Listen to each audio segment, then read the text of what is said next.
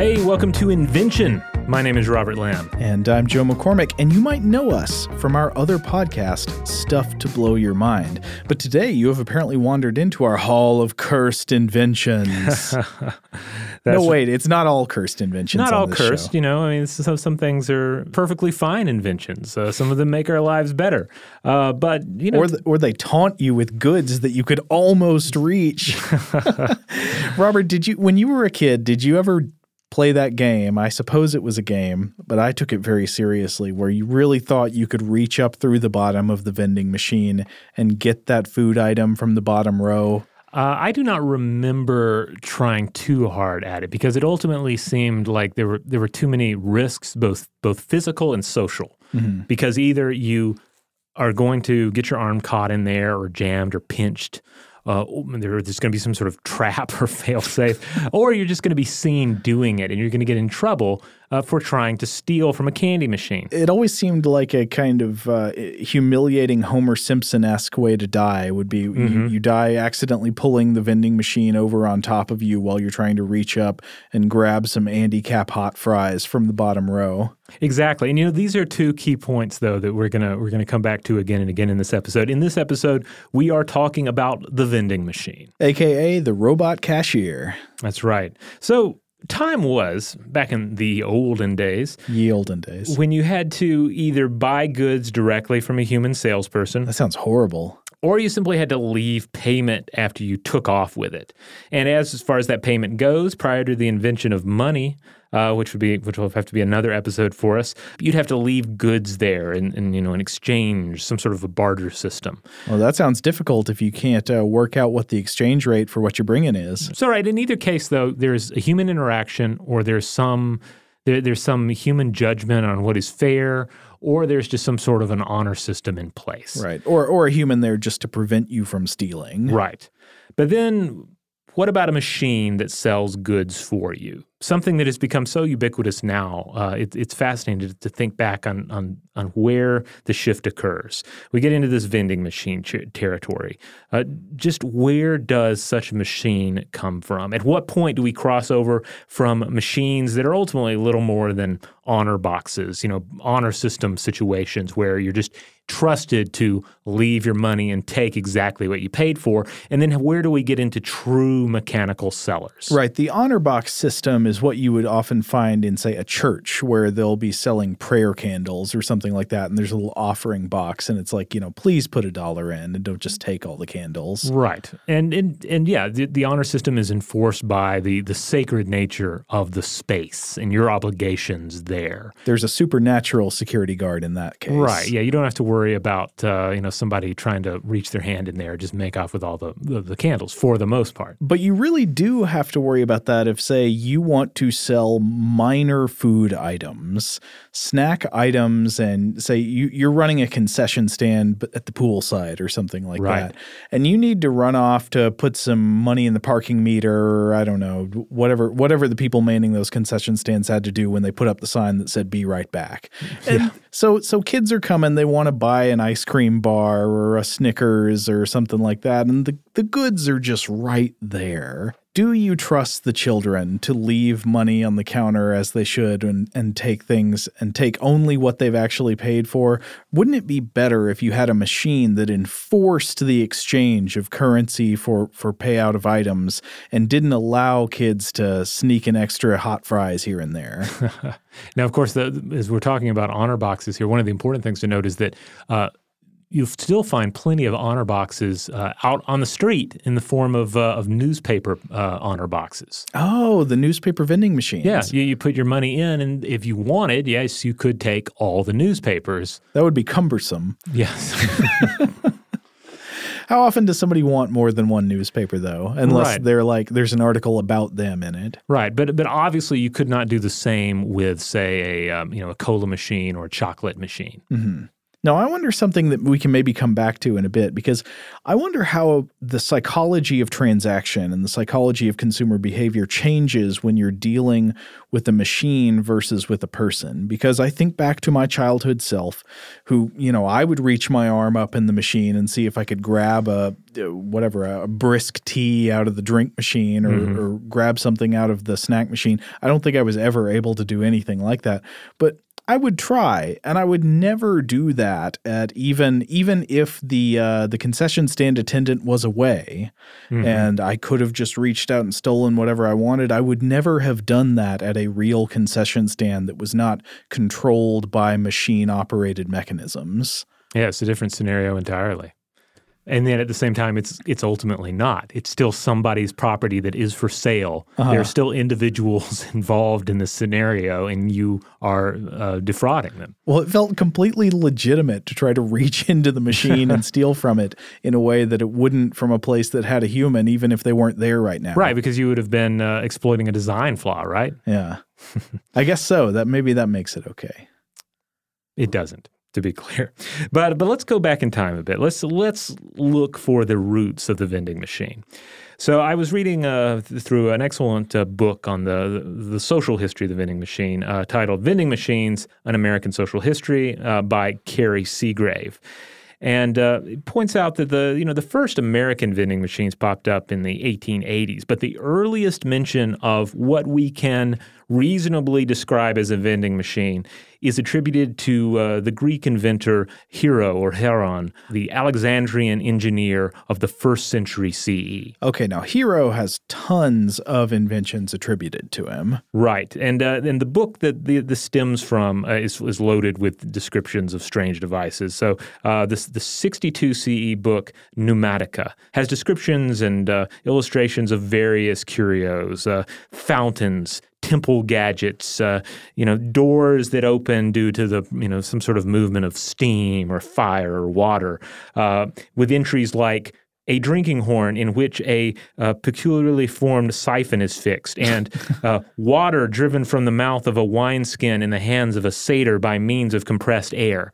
So a lot of curios and marvels, toys, essentially. So it sounds like he designed one of those early on, like peeing fountains, right? Exactly, yeah, which would have been technological wonders then and are still kind of technological wonders today. But where does the vending machine come in? Well, he describes and illustrates a coin-operated device for selling sacred water in Egyptian temples. Okay, so the idea is maybe you don't believe in the honor box system like we discussed for buying candles in a church or something.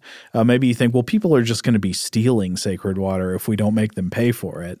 So you need a machine to enforce that transaction. Well, I don't know how much of it was, because I think there is still an honor system. I mean, it's a temple, right? But maybe there's a sense of let's make it a little wondrous, because a number of these devices are kind of like that. Like the doors open, as if by sacred magic, but of course it's supposedly caused by, some sort of heat apparatus. But here's how this device would work. Okay. You'd insert a 5 drachma coin, and the coin would tip a balance inside, which would lift a plug and allow a small amount of water to escape and then pour into your chalice or cup or what have you. And then once the coin makes its way into the collection chamber, the balance returns and the plug goes back into place. Okay, so it sounds like a very simple design. You've got like a lever, and when the weight of the coin hits one side of the lever, like a seesaw, it lifts the plug up, and it's kind of like a toilet, actually. It is very much like a modern toilet, especially when you see the illustration. It basically functions like a coin-operated flush. Nice. And I should also point out that Saeed Shakran also discusses this in his American Scientist article, Water Fountains with Special Effects from 2005. But it still certainly benefited from an honor system of sorts. So, the gods are watching, so you're not going to try and cheat the machine with, some sort of a coin on a string or some smooth stones that are just happen to be shaped like a 5 drachma coin. Right, because this was not a refined system of judging what had been put into the slot. It was basically anything that could push the lever down. Right. Now, in terms of like who actually invented this and whether it was actually built, this is a little more difficult to really figure out. It's certainly possible that Hero himself was indeed the inventor of the device, but we don't know for sure. It might have been Ctesibius, a reputed inventor of water clocks from 270 BCE, who also would have resided in Alexandria. Ctesibius's water clocks are worth looking up, by the way. I was looking at some videos of how these things worked, and there was some ingenious design because it's difficult to design a consistent water clock that just keeps working the same over time because, your reservoir tanks drain down. So he created these really smart designs with like extra reservoir tanks that would pour into your main reservoir tank and then a siphon to manage how high the water level was. It was really clever. Now, we also don't know if what Hero describes here was ever actually built or if it's just a novel design. And this is the case with a lot of old technological gadgets that you see described in books. And then on top of this, some mentions of this vending machine include embellishments that are difficult to nail down or simply don't fit the timeline. But it does give us an idea of what some of the earliest, if not an actual vending machine consisted of, then at least the earliest ideas of what a vending machine could be. Right, the general principle of automating a transaction without just relying on the honor system on the buyer's part. Right, and it's kind of a gradual evolution to get to that point. However, as Seagrave points out, it's going to be a long time after this temple device described by Hero before we actually get any real advancements in vending machine technology. He does point out there's some, for instance, there's an uncredited 1960 New York Times article that claims, among other things, that there was a coin-operated pencil selling machine in 1076 China. I was really holding out for that medieval European vending machine that you put in a coin and it dispenses a piece of the true cross. Well, I mean, there were certainly automatons throughout European history. I guess with the vending machine, especially the early days of the vending machine, you're looking for a very particular type of automaton that does something, or rather not just does something, but actually gives some sort of good in exchange, either, leaks out some sort of valuable liquid or gives you a candy bar in exchange for a coin. Because you have all manner of amazing automatons showing up in European history, and everything from pooping ducks to praying monks. But to what extent do you have things that are actually facilitating an exchange of money for goods? All right, we'll take a quick break, and then when we come back, we will discuss more of the history of the vending machine.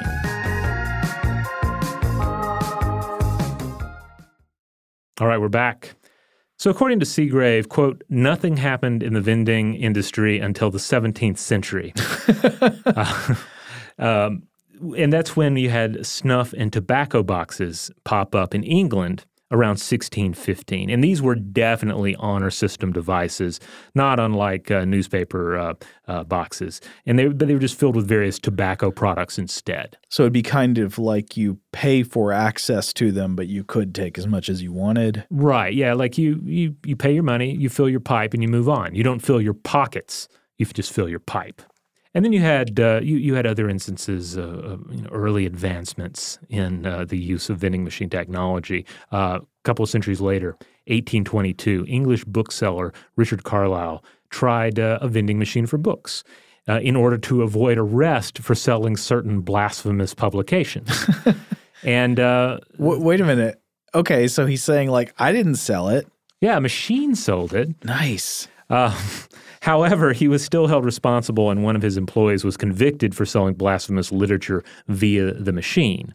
Now, it's unknown if the thing was truly automatic or if this was basically another honor box system, but it is kind of one of these early examples of who is to blame when a machine sells something that is illicit. This is something that has fascinated me for a while. Now, I can think of examples, not necessarily with selling, but I think about the experiment from several years back, the random darknet shopper, which was this program that people came up with where you could load it with some budget, give it some money, and then say, go little thing, just go out onto the dark web and buy randomly. Oh, God. So, then they got in trouble because obviously it bought drugs, bought whatever kinds of illicit materials, but then they could say, well, we didn't tell it to buy drugs. We just gave it money and released it into the wild. So how can you say we did something illegal?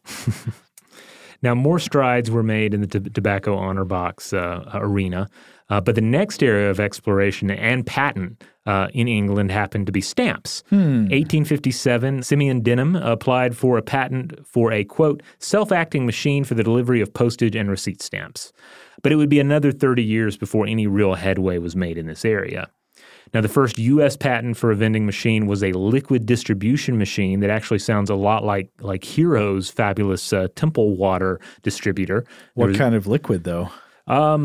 Well, it's interesting when we start looking at the early distribution of liquids in these machines. Like they're essentially fountains that are going to distribute drinking water, such as cold drinking water, or later it's going to be things like beer. That makes sense. Now, by the early 20th century, gum and candy machines began taking off. Now, one of the machines featured in Seagrave's book is an amazingly creepy clown head. This thing is from hell.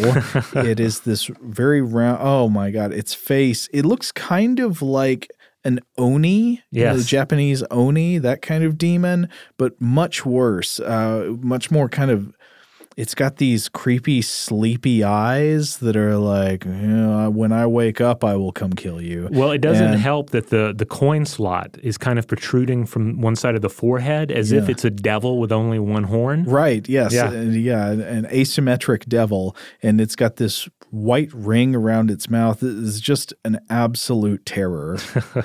Yeah, and then you pull the gum from its teeth, of course. Like, I was chewing that. Yeah. I'll come to your house tonight. Now, already at this point, there were designer concerns with the use of slugs and hairpins to cheat the machines. So the idea of a slug is what we mentioned earlier. It's like a weighted device that you'd put on a string or something and put it into the machine and activate the coin detection without actually paying. Yeah, I mean, you get into this whole thing like it's not like the machine is reading the coin. It's reading a coin-shaped piece of metal. So if you have a coin-shaped piece of metal that has no intrinsic value, then whammo, you got yourself a piece of gum, right? Right. You know, because it comes down to basically whatever kind of honor system works, with a proper English pipe tobacco box or the holy water for sale in the temple, a clown head that spits gum at the local train station is not going to benefit from the same holy reverence, you know? Though I do wonder if they're onto something here with the clown head, because this is personified. Yeah, it's looking right at you. It's anthropomorphic, and I think that could play an important role in the relationship between the buyer and the vendor. When the vendor is just like a rectangular machine that you need to put a coin in, would you be more or less likely to try to defraud that machine than you would a machine that looks like a creepy demonic entity that could follow you home? It's true. You know, another twist on this, though, is that you also saw charitable vending machines pop up in late 19th century France, which this seems like a decent way to invoke the honor system for machines that can't really defend themselves, you know? It's like, yes, you're buying gum or what have you from a crappy machine that you could probably defraud, but the money's going to charity, so how much of a monster are you really? You might be surprised. Now, speaking of defrauding machines, the earliest record of a vandalized machine, according to Seagrave, comes from 1887 in England. 3 young men were convicted for using brass discs to buy cigarettes. And then there's also an 1891 St. Louis account where a man had a coin on a string and he was using it to score cigars out of a machine. Okay. And it was creating quite a stir. People were coming around to watch him do it like he was performing some sort of magic trick. And the judge in this case, he wasn't even sure if this was larceny and ended up just fining the man for disorderly conduct instead. Again, coming back to that same conundrum, how do I punish a man for stealing from an inhuman entity? Yeah, is stealing from a machine really stealing? Now, another concern, of course, with all this is that today we have problems with vending machines not working properly, you know? Right. You go to, you put in your money, you expect to get a candy bar, and it like sticks to the side, right? So obviously you had similar issues back in the day with these clumsier machines. I'd imagine even more often, right? Like you try to get the gum out of the clown's mouth, but instead it just kind of makes a grinding noise. Yes. And I think one of the more, I mean, when you look at the history of vending machines, on one hand, you see like the definite areas where people realize, yes, we're going to use these to sell candy, we're going to sell cigarettes, these are the obvious uses. But what I really loved about researching this was seeing the various areas where they were just throwing it at everything to see what would stick. Right. There was a real flash in the pan sense to many of these applications. Some of the stuff generated attention, but then didn't find a place in society. And yet, you still see early versions of vending devices that we now take for granted, like gasoline pumps, water pumps. Well, maybe not beer spigots, but you also had these beer spigots that you put money into, and then you fill up your glass. I don't know. There's some pretty strange vending machines out there today, and it's still a developing field. Yeah. Like I'm sure you've read about like live animal vending machines, like there are live lobster vending machines and live crab vending machines. I did enjoy when I was in China several years back, I got to see a wine vending machine where you put your money in. It was very high tech too. You know, it had the computer interface, but ultimately you would get an entire bottle of wine out of it. Oh, a bottle. It wasn't like a spigot of wine. No, not a spigot. Like it was distributing full bottles of wine. Uh-huh. Now, the 1890s also saw the birth of the slot machine. Now, not the gambling engine that would evolve from it and keep its name, but basic coin-operated machines that sold various odds and ends. So cigarettes, stationery, etc.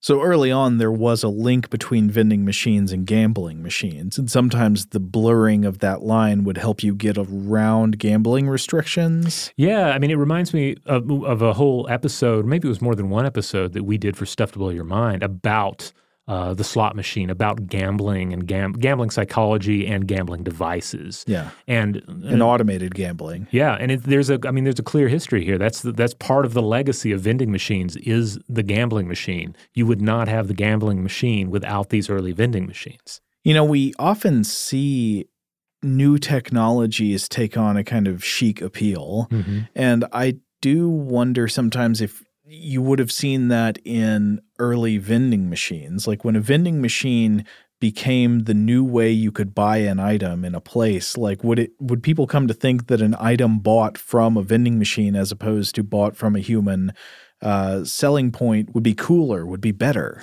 Yeah, I mean, it's the basic novelty attraction, right? Like, here's this new technology, this new way of doing this thing I was going to do anyway. I think one of the best examples of this is the rise and ultimately the fall of automats. Oh, yeah.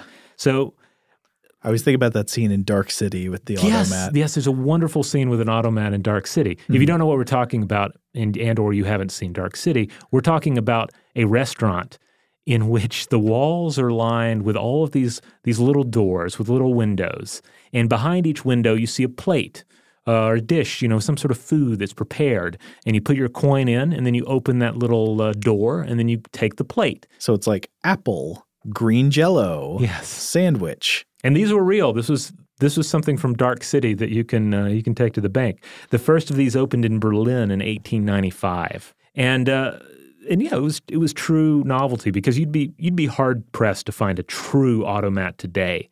But the basic concept lives on in probably one of my favorite restaurant innovations, the conveyor belt sushi restaurant. Have you been to one of these, Joe? No, I haven't. I've heard you talk about it. Oh, it's marvelous. I highly recommend everyone go to one. Afterwards, you will feel cheated if a human brings you your food at a restaurant as opposed to a conveyor belt that has tiny little plates with like bubble canopies over them. So on the conveyor belt, how do they keep track of what food you have taken? Oh, well, they have a fabulous system, at least at the place that I frequent because my child loves it. And I love it too, is that after you're done, you have to stick the plate into a receptacle, and it counts the plates. So you're charged by the plate, and you're also encouraged, there's gamification here as well, you're encouraged to insert more plates because if you hit, I want to say it's like 15 plates, you get a little prize. Nice. That comes out like a vending machine. So it's this wonderful collision of these different vending machine concepts into one food delivery system. Now, it's also worth pointing out that even though the automat went away, in many ways it lives on in just modern cafeterias. Oh, yeah. And ultimately, I guess it comes down to the fact that you really didn't have to have the food behind all those little locked doors. You just had to have it in a wrapper. You just needed to have it in some steamer trays, put up some sneeze guards, and have, 1-2 humans around just to make sure you didn't do anything stupid. You can never really make sure, though, Robert. You never can. I've worked in a grocery store. I know what people do with food items. I guess it comes down to what do the vast majority of the customers do with the food items, right? The vast majority of people are very nice and very well behaved. Yeah, it's not everybody that's sticking their arm up the cola machine or trying to cheat it with little discs of lead or something. Or poking popsicle sticks down in there. That's one I tried, I know. What was wrong with me? Why was I so into defrauding machines? You just wanted to – it was just your rage against the machine, Joe. That's clearly what was going on. I was kind of a little Boy Scout in other ways. Like I never would have done that to – You were a natural butlerian is what you were. I guess. All right. Well, on that note, we're going to take one more break. And when we come back, we're going to talk a little bit about just the legacy of vending machine technology.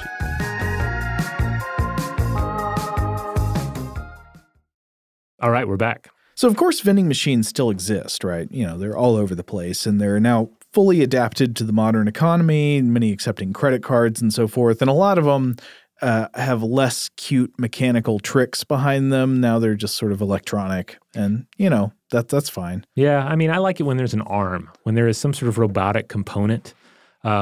Like there's you can still find ice cream machines that do this, where a little lid and a cooler will open behind glass, and an arm will go down and grab one of the ice cream pops and bring it out. And I love that because there's a sense of drama to it. Yes. Will the claw be able to do it, or will I will I have to call this 800 number on the side of the machine and inevitably talk to another automaton? Well, that is one that is one appeal of the machine, right? That there is an inherent delight in watching how some machines work. Most vending machines aren't really like this. They're not all that exciting. But these other ones, the things with arms, like these are coming back to the automatons of Heroes' Day and the medieval wonder devices, the philosophical toys they were sometimes called. They put on a show. Yeah, they put on a show and they made you think about what was happening. And it wasn't just a matter of, I want an ice cream and I'll pay $1 for it. Mm-hmm. But in terms of legacy, I do want to think about how the vending machine, even the early rudimentary vending machines, did kind of portend something even more significant, something about the automation of the service economy in general. Because you can, of course, point to plenty of vending machines that still exist. You can see them in airports all the time, selling headphones and stuff like that.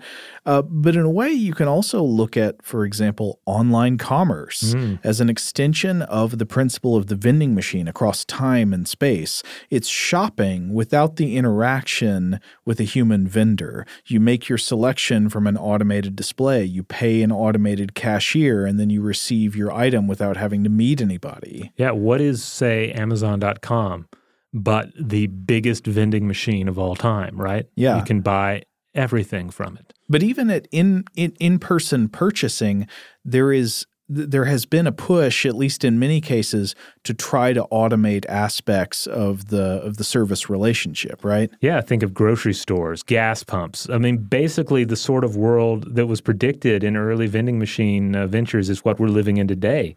We just managed to keep a few human interactions around, for flavor and or to enforce the honor system. And to provide flexibility that machines don't have. The human can be there for when something goes wrong or when someone has an unusual need or request. Yeah, and to service the machines, of course. However, I have to say I'm a little amazed that one particular vending machine design didn't take off. This one is also mentioned in Seagrave's book, comes from 1934, and it's a back of the movie theater seat candy machine. That is pretty brilliant. Yeah, every seat in the theater, and then you have a candy machine right on the back of your seat. Just imagine how perfect and perfectly annoying that would be. I mean, I would hate that because I never buy candy at the movies anyway. I would despise it. And for that very reason, I'm surprised that it's not happening right now. I suspect that maybe the reason that didn't take off is that you want to get people out of the theater into the lobby so that they buy more. Oh, there's only so much you can sell through a back-of-the-seat vending machine. Right. You could, by increasing the convenience of selling one popular item actually decrease overall sales if you just like make it too easy to get that one popular thing without people having to be tempted by all these other less popular things. But on the other hand, some people are not going to want, I don't want to get up in the middle of the movie to go stand in line or even not stand in line to buy food. But they're always telling you to. Yeah, Let's all go to the lobby. I know, but what if I could just buy, a glass of wine and some Twizzlers right there in my seat without involving any human interaction, which I clearly did not come to the movie theater for? What if you could just swipe your credit card and the ceiling would rain popcorn on you? Well, that would work too. Hot buttered, of course. Robert, picking up from this, I wonder, in fact, I was about to ask you, but I don't have to ask you because I've been to one with you. These new school restaurants that have you order through an automated touchscreen menu rather than talking to your server. Oh, yes. We encountered this at an airport, as I recall. LaGuardia. Yeah. Yeah, we were at a restaurant. Every restaurant I've been to at LaGuardia in New York works like this. And what I wondered at that restaurant was, do consumers behave in a measurably different way when they're ordering or buying through a machine than when they're ordering or buying through a person? And the data says in many cases, absolutely yes. People do behave different when they shop through machines versus when they shop through human gatekeepers. I wanted to call attention to a 2015 interview piece I read by Gretchen Gavitt in the Harvard Business Review with Harvard Business professor Ryan Buell, who talks about this change in human behavior with automated selling versus human selling. And so one very common trend is in food sales. Think about like the restaurant that's got the automated ordering pad or online ordering apps. What research has found is that people who order food through machines rather than people tend to order more food and more customized food. Oh. So, for example, because there's no social barrier to being a pain in the butt. Exactly. I think that's exactly it. So Taco Bell, they had a digital app you could order through. So you didn't have to talk to a person. You just order in the app and then pick it up. And what they found was that orders were 20% more expensive when ordered through the app than when people had to talk to somebody to order, mostly because people picked more add-on ingredients in the app. So it's like, yeah, I want to add sour cream. I want to add whatever. Also, Chili's apparently reported that more people started ordering desserts when they could order through self-service computers that were stationed at their tables. And movie theaters have reported that self-service kiosks mean people keep ordering more and more stuff. Well, I think another aspect of this might be situations where you are relying on memory while you're ordering in a kind of, at times, at least for people like me, a high-pressure social situation. You're at the front of the poke bowl line. You're trying to order your poke bowl, and you're having to – people are looking at you. People are waiting on you, and you have to also remember all the things you just said and are saying, and also keeping in mind what you're about to order for your child or or somebody else who's fetching drinks or what have you. Like, there are a lot of moving pieces, and if you can – externalize that process or part of that process onto a screen, then it is a calmer situation for all involved. That's why we check things off on a sushi menu as opposed to telling the server. Yeah, I think you're exactly right. There's less pressure, there's less of a rush, but I think it's also very important that there's less self-consciousness because I want to talk about a couple of other studies. One was a 2014 study that looked at liquor stores. And they found if a liquor store switches over to self-service, the market share of, quote, difficult to pronounce items increases more than 8%.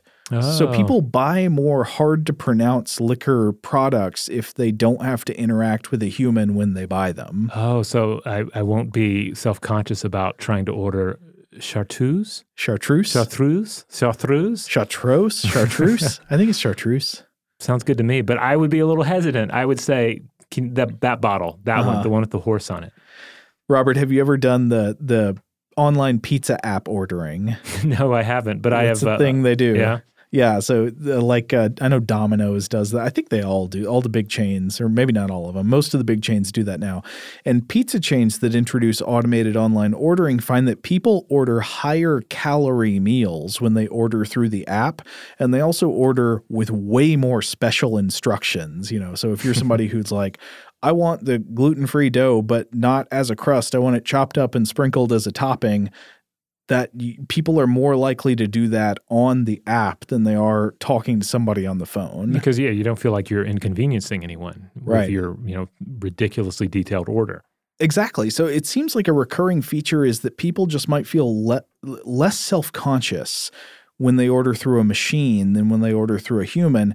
And the machine isn't going to judge what you eat or how unhealthy what you're ordering is or how complicated your special instructions are or how you pronounce things. The machine doesn't judge. There's no fear. It just takes the order mechanically. Now, of course, this isn't without downsides. In this article, Buell points out that a lot of companies also lose business from attempting to institute self-service kiosks and stuff like that because it might make customers feel like they're getting less value from the business, they're having to do too much work, or they don't have the flexibility they would when interacting with a human agent. A lot of it probably has to do with how easy these things are to interact with. But I wonder how much that whole thing can be extrapolated not just to – I mean, most of this is focused on food, but it can be extrapolated to commerce as a whole. When you go to a vending machine, when you order something online, when you order through a little iPad or something at your table, instead of talking to a human or having to look a human in the eye, when you do any of this buying, purchasing behavior, how does that change how you spend your money and what choices you make with your life? And indeed, these are changes that certainly to many of the individuals, we're not even fully aware of what's happening.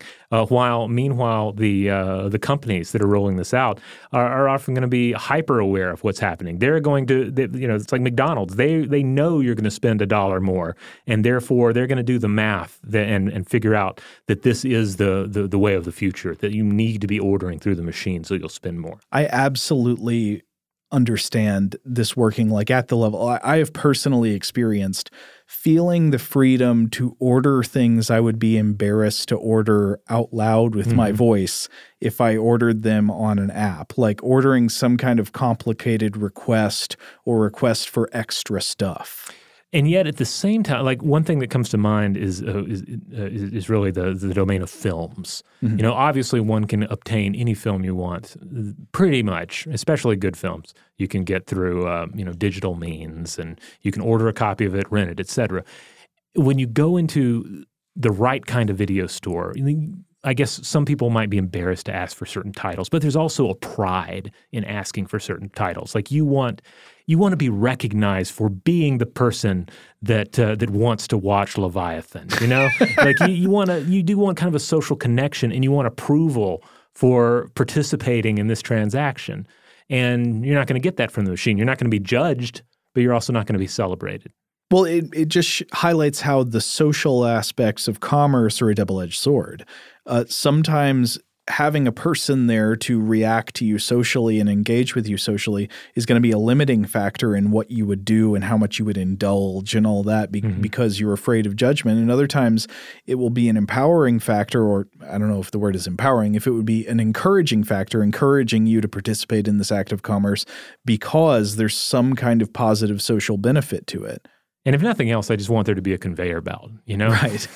At least there needs to be a sense of wonder. There needs to be some sort of spectacle going on, even if it's just a small one.